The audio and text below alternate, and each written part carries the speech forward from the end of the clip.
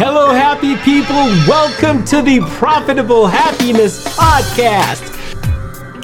Hello, everyone. This is Dr. Pillay with the Profitable Happiness Podcast. And it is my pleasure to introduce you today to a very special guest, someone who's going to really explain to us how we can take our happiness, if you will, and create profit out of it through business franchising. Michael Peterson is a franchise expert. Michael, it's my pleasure to meet you. How are you today? You know, Dr. Pillay, it's great to meet you, and it's so good to be on your show. Things are going great, man. Always, every day. Yeah. And you told me that you're in Dallas. What's the weather like today in COVID land? Yes. Today it is 70. When I woke up this morning, it was 34. So, you know, you never know in Dallas. They say if you don't like the weather, stick around 5 minutes. Stick around 5 minutes. Interesting. All right. Well, you know, Michael, one of the things that I shared with you before we started is I really appreciate the idea of franchising, and you as the president and owner, of a franchising organization. I wonder if you could just tell us what franchising is and how it works. But before we get there, could you tell us how you became the leader of this organization? What put you on the path to being an expert in this field? Sure. So I think if you ask 100 people in franchising that question, 99 of them are going to answer the same way I'm about to, which is I fell into it. You fell into it. I fell into it. I was running a marketing company in Phoenix, Arizona, and I had a business partner who was a ex-franchisee of a company. And they had started becoming, they'd started a new brand, and they headhunted us to come down and launch their franchise development department. And I'm like, franchising? You mean McDonald's? We're going to work for McDonald's? And turned out to be what was a year later the fastest growing franchise in the world and the fastest growing privately held company in Orange County. Some people might have heard of a company called Vizio. Kind of a little startup company. They were on the stage to the right of us as the second fastest growing company in Orange County that year. So I would say got trial by fire in franchising. Wow. So what did you do before franchising? What were your core sort of basic skills, if you will? Like mine, I was a musician before I really did anything. And here we are. I have a PhD and all kinds of books written and all kinds of new stuff. So what were you before this, and how'd you get to this? When my wife and I talk, she likes to say that I've lived 4 lifetimes because I've done a lot of things. I've been an entrepreneur my whole life in some way or another. I did a 3-year stint in the United States Army, steel rain, driving MLRSs. But other than that, I started my first business. I became a partner in my first business at 16 years old. Selling door-to-door vacuum cleaners. But it actually kind of starts maybe 3 years before that. My dad was doing sales, in-home sales, $1,500 smoke alarms. Wow. You can imagine that might be a hard sell. And at 12 years old, I was on the phone doing what we call smiling and dialing, setting appointments for him. And the first time he came home and he had gotten 2 sales out of my phone calls, and he handed me $300 bills for each one of them, $600 cash. I'm like, I like this gig. And so that's what really put me down the road to sales.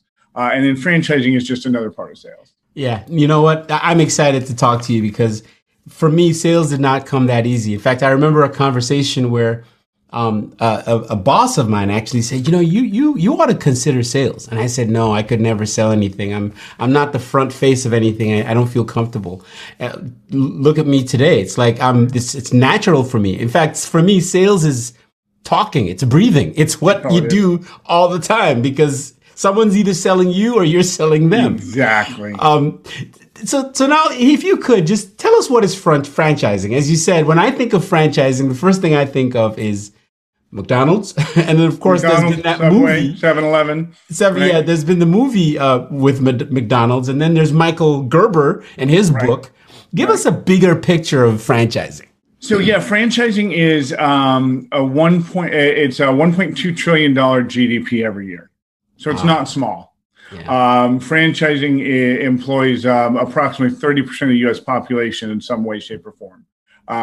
It's actually a little over 20%, actually. So it's everywhere. You wouldn't even think about. But I'll throw some names out, and I have nothing to do with any of these companies.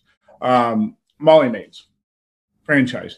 Jani-King, franchise. 7-Eleven, franchise. Hilton Hotels, franchise. Right.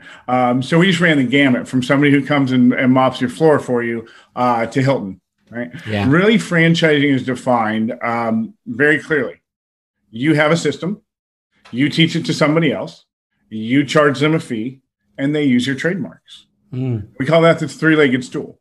And the reason we actually put a lot of emphasis on that in this industry is because there's a ton of accidental franchisors who do that. And they don't follow the rules of franchising because they don't realize they're a franchise. So that's really at a super broad definition what a franchise is. Franchises are usually though food, service, business to business, or some sort of replicatable system like a hotel. That's a really good, actually very academic description there. You need to write a book, my friend. Have you written a book? I did. What's it called? How and Why to Franchise Your Business. Ooh, I love that. So you'll have to give me a link to that so I can share it in this episode. For sure. That's powerful. When I was listening to you, you said something that I thought was very interesting. You mentioned accidental franchisers. Mm-hmm. And if you remember, maybe a couple of conversations prior to this, I said to you that you reminded me of Michael Gerber, who wrote the book, The E-Myth, right? One of the things he talks about is that whether or not you're into franchising, as a business owner, you should build your business as though you're going to sell it, right? Yes. Because that mindset helps you develop the systems that other people will benefit from, or that you will benefit from. First of all, for those who may not have heard of Michael Gerber, I'll give you the academics hot seat to explain to us who Michael Gerber is and what his book was and how he used franchising as the core process in his book. Right. So Michael Gerber, E-Myth Revisited. And then, he found something that worked and stuck with it. There's a few more after that.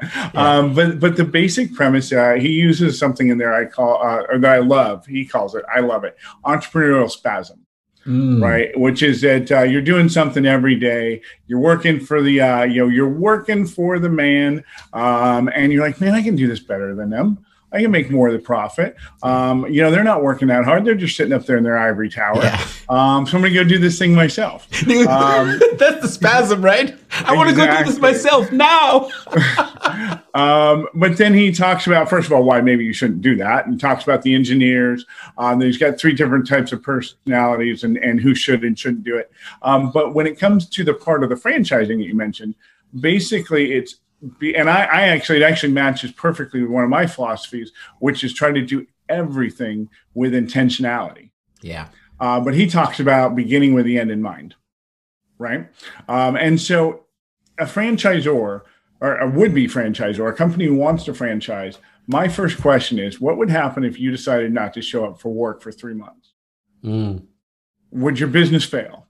And of course, for most people, the answer is yes. Yeah. Okay, fine. Let me re-ask the question. If you decided to not show up for work for 3 months, 6 months from now, and you had 6 months advance notice, what would happen?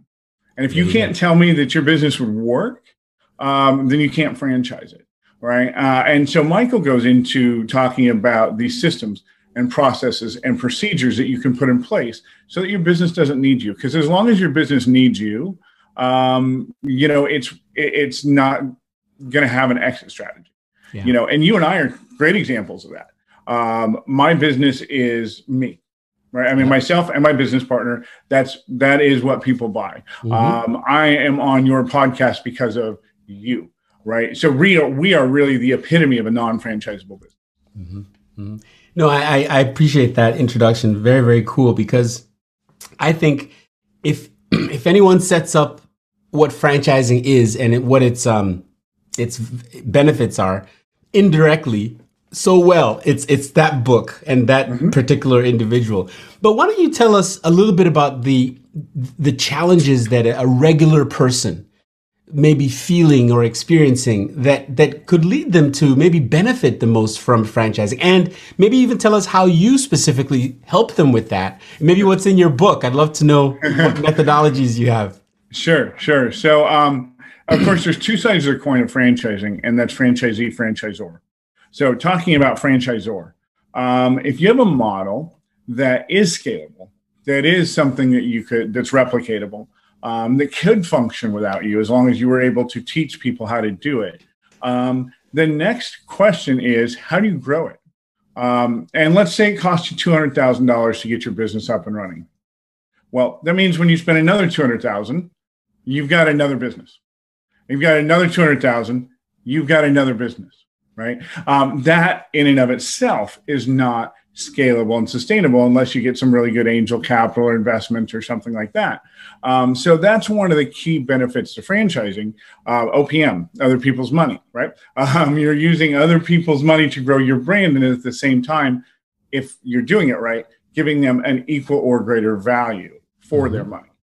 So that's a big key to franchising is speed to market, multiple market penetrations, and being able to take your good core business that you've developed and spread it quickly across the country into markets you may not understand. You and I are both in Texas, right? And neither of us are originally from here. When you got here, you did not understand this market. I sure as heck didn't. So if I was selling a franchise to somebody in Texas when I was in California, they'd get it, right? I worked with a restaurant. A small, restaurant in Denver, Colorado.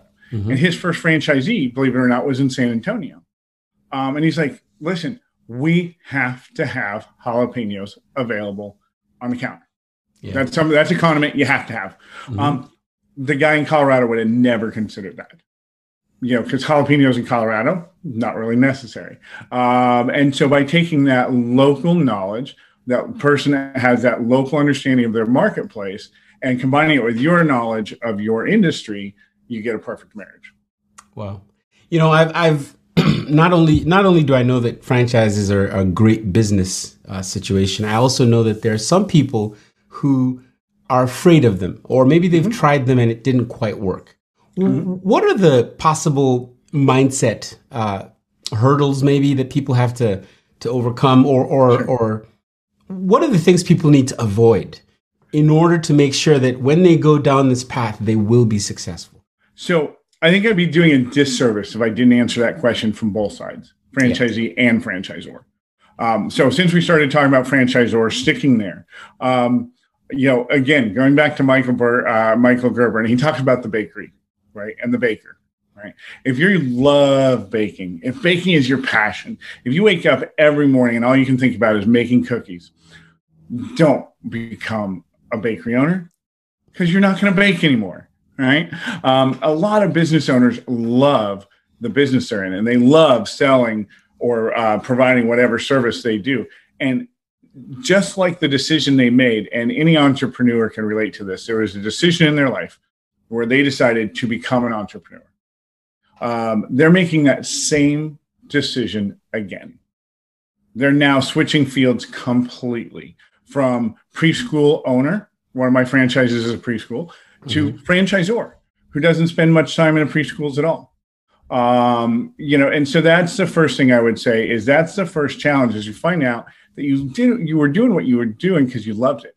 Yeah. Now, I work with a gentleman by the name of Dr. James Pinkney. He's here in Dallas. You might have seen him on Ann Curie's The Cure. And I've helped him franchise his business, Diamond Physicians, concierge medicine. Dr. James went to medical school, right? Graduated with honors, did his internship at Cedars-Sinai. Great guy, Tony Robinson Award, 40 under 40, all that. But he likes doctoring. He really does. But he didn't like the BS that comes with it. And he realized that he was more of an entrepreneur. That's the perfect person to franchise a business. He had built up a successful practice, but he realized that he wanted to take that next step. And so then that was the natural next step for him, was to become a franchisor. That's the person who should become a franchisor. For a franchisee, there's rules. I would make a horrible franchisee, man. I'll tell you what, because you teach me how to do your business today. 3 weeks now, I know how to do it better than you. Right? And that is an attitude that is prevalent in entrepreneurship. It has to be. You have to have such a ridiculous level of faith in yourself that's probably ill-placed, that you're going to think you can do things better than other people. If you are that person, don't become a franchisee. Because you have to follow my systems. You have to follow my processes. You have to swallow your pride and accept when I say, you know what, that was a great idea. And I can see how that would benefit your location in Austin. But for our system, it's not going to work. So you can't do it in Austin. Because it's got to be a system that's across the country, across the world, depending on the size of the franchise. Also, don't assume that selling a lot of franchises means success. It doesn't. Just because a franchisor is selling a ton of franchises, they just might have somebody like, I don't know, Michael Peterson working for them. And then, really check out that model. How do you check out that model? You talk to people who have their boots on the ground, who are doing the job, franchisees. Every franchisor will let you do it. And make sure that you relate to them. Pick the five, what you can found to be the 5 most successful franchisees, 5 least successful. Figure out who you relate to. If it's the bottom 5, which it will be sometimes, don't buy that franchise.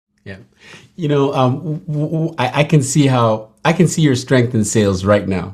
I love it because you are telling us just as much what's a possible problem as you're telling us what's possibly great. And so many salespeople fail to really guide and really care about the people they're talking to. So I really appreciate that. In fact, when you were talking, I was thinking to myself, if I wish I had known this analogy you just explained between the thing you love and the business you do. Because in my world, way back when I was in the music business, there was this thing that everybody heard every day, the music business. And yet most of us were just in the music part of the music business, and we knew nothing about the business part of the music business. And so we became great songwriters, guitar players, musicians, producers. And we woke up one day and said, where's the money? Right. Because you signed that contract with somebody else who was making all the money because they got the business part of it. Exactly. And so to your point, you really have to have a fully balanced knowledge of both the things you love to do and the things you can do, and the fact that you're going to have to be an entrepreneur, you're going to have to be a business person to implement systems and so on and so forth. And I just think that's so true and so honest. But tell us, what does success look like for your ideal clients? Like when you've found that person who's a good fit for entrepreneurship, or for franchising, or being a franchisee, franchisor or whatever. What does success look like when they arrive at the place that you take them to? Sure. So that's when I can answer a lot more clearly with the franchisor lens. Okay. And to do that, I want to use an example. So I started working with a company called Building Kids Preschool Franchise. And it was funny, at the International Franchise Association's 2014 convention in Las Vegas, Nevada. And we were just about ready to do the open bar at the end, the cocktail hour and schmoozing people. And I came across these 2 guys who were just glass-eyed. And I'm like, guys, they haven't even opened the bar yet. What's going on? And I remember it's Sanjay and Sangeeth are their names. And Sangeeth looked at me and he said, man, we didn't know what we didn't know. And I'm like, okay, let's talk. Tell me what's going on. And they had brought this business that was going to be successful to the franchising world. But they were going about it a lot of the wrong ways. They had gotten an attorney. Right? Everybody needs an attorney. But they didn't get a franchise attorney. So their documents weren't done right. There's a few things that they hadn't put in place. They were that close. Do you know the difference in prize money between the first and second place winner in the Kentucky Derby? No. 300%. Wow. Do you know how they measure the winners? They call it by a nose. because they take a camera, they have a camera at the finishing line, and whichever nose is sticking out just a little bit just further, a little bit more, yeah.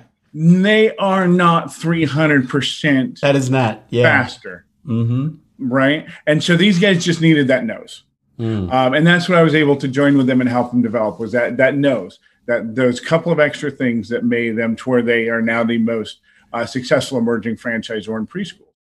And what I saw in them, to answer your question, was a couple of things. A passion for what they did. And how did I know that? I can't normally measure that this clearly, but the company was owned by 3 individuals that each owned 25%. The other 25% was owned by a 501c3. They were using 25% of their profits to help underprivileged children.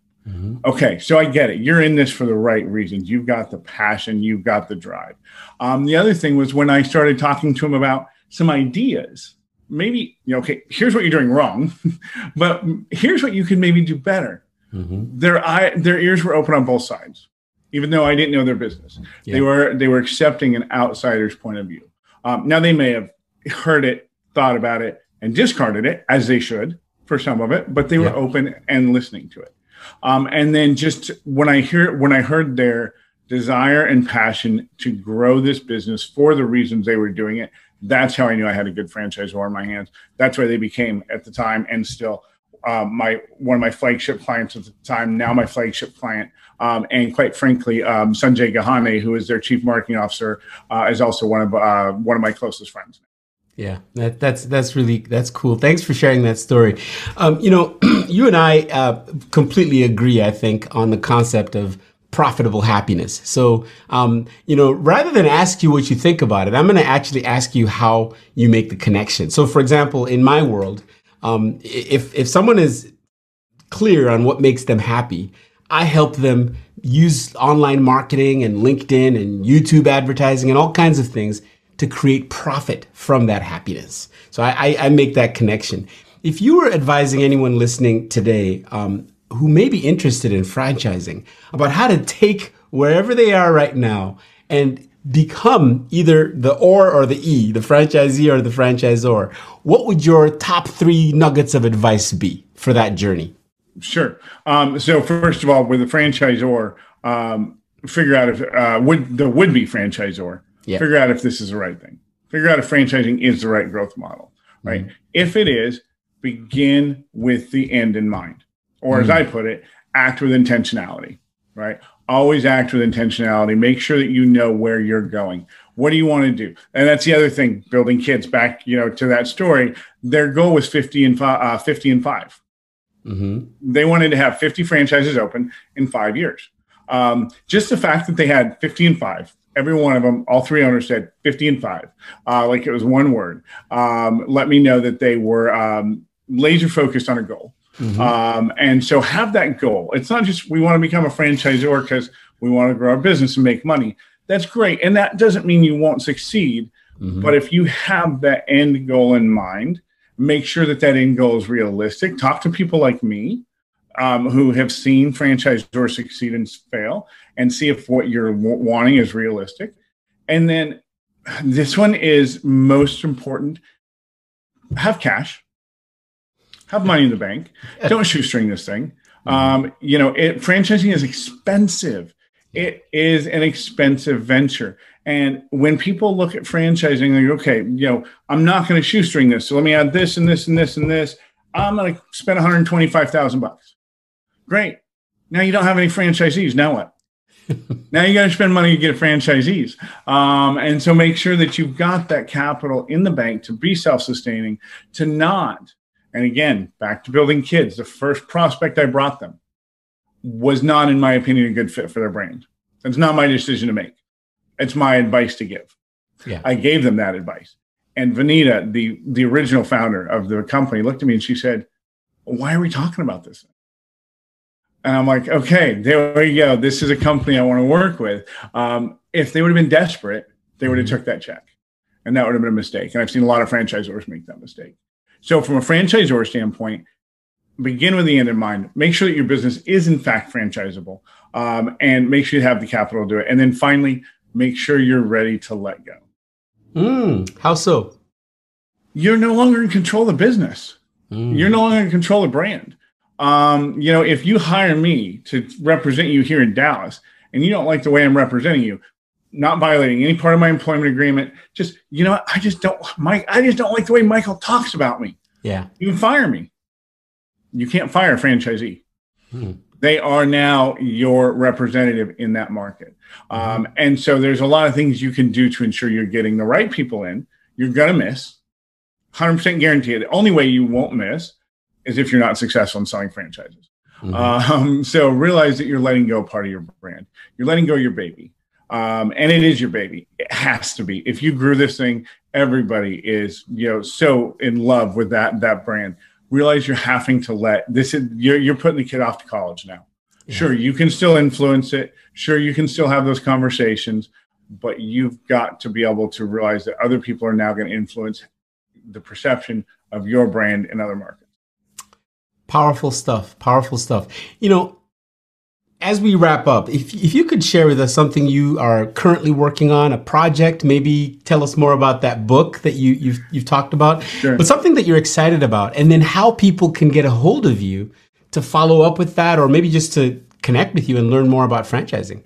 Sure. So one of the things I did after about 5 years of being a consultant in franchising is I started working with the International Franchise Professionals Group and a few others to do trainings, seminars, and just talking to people about whether they should franchise. Yeah. So that's the first thing I'd say is if you're considering franchising your business, get on the phone with me and let's talk, and I will do my best to talk you out of it. If I can talk you out of it, you shouldn't do it. Yeah. So that's who should reach out to me. What I'm working on right now, first of all, that book was written in 2016, which is like 2008. It feels like it was so long ago. Last year, right? Yes, exactly. So last decade too. It's getting a post-COVID update. Yeah. Here probably in the next 3 or 4 months. So I'm pretty excited about that. And I'm working on some stuff with Franchise Help. Going to be doing some articles and writing for them. My passion, and this is why I don't own a writing company, is because my passion is writing. So my passion was baking. I went to own a bakery. My passion is writing. It's what I love to do. I write thousands of words a month, and I will never be in the business of writing because I want to keep writing. But that's my next project is working on that. And then I'm learning PHP, JavaScript, and some pretty in-depth HTML. Okay, first of all, you just said two things that gave me goosebumps because they're just so true for me as well. Let me tell you the first one. Earlier, you talked about this idea of if you're a baker, if you love to bake, don't necessarily think you must be a baker. Right. That's exactly the principle that I've brought into what I call profitable happiness. Because not all of us are going to become Michael Jackson or Prince. Look at that, Purple Rain. I love it. No matter how talented you are, right? Yeah.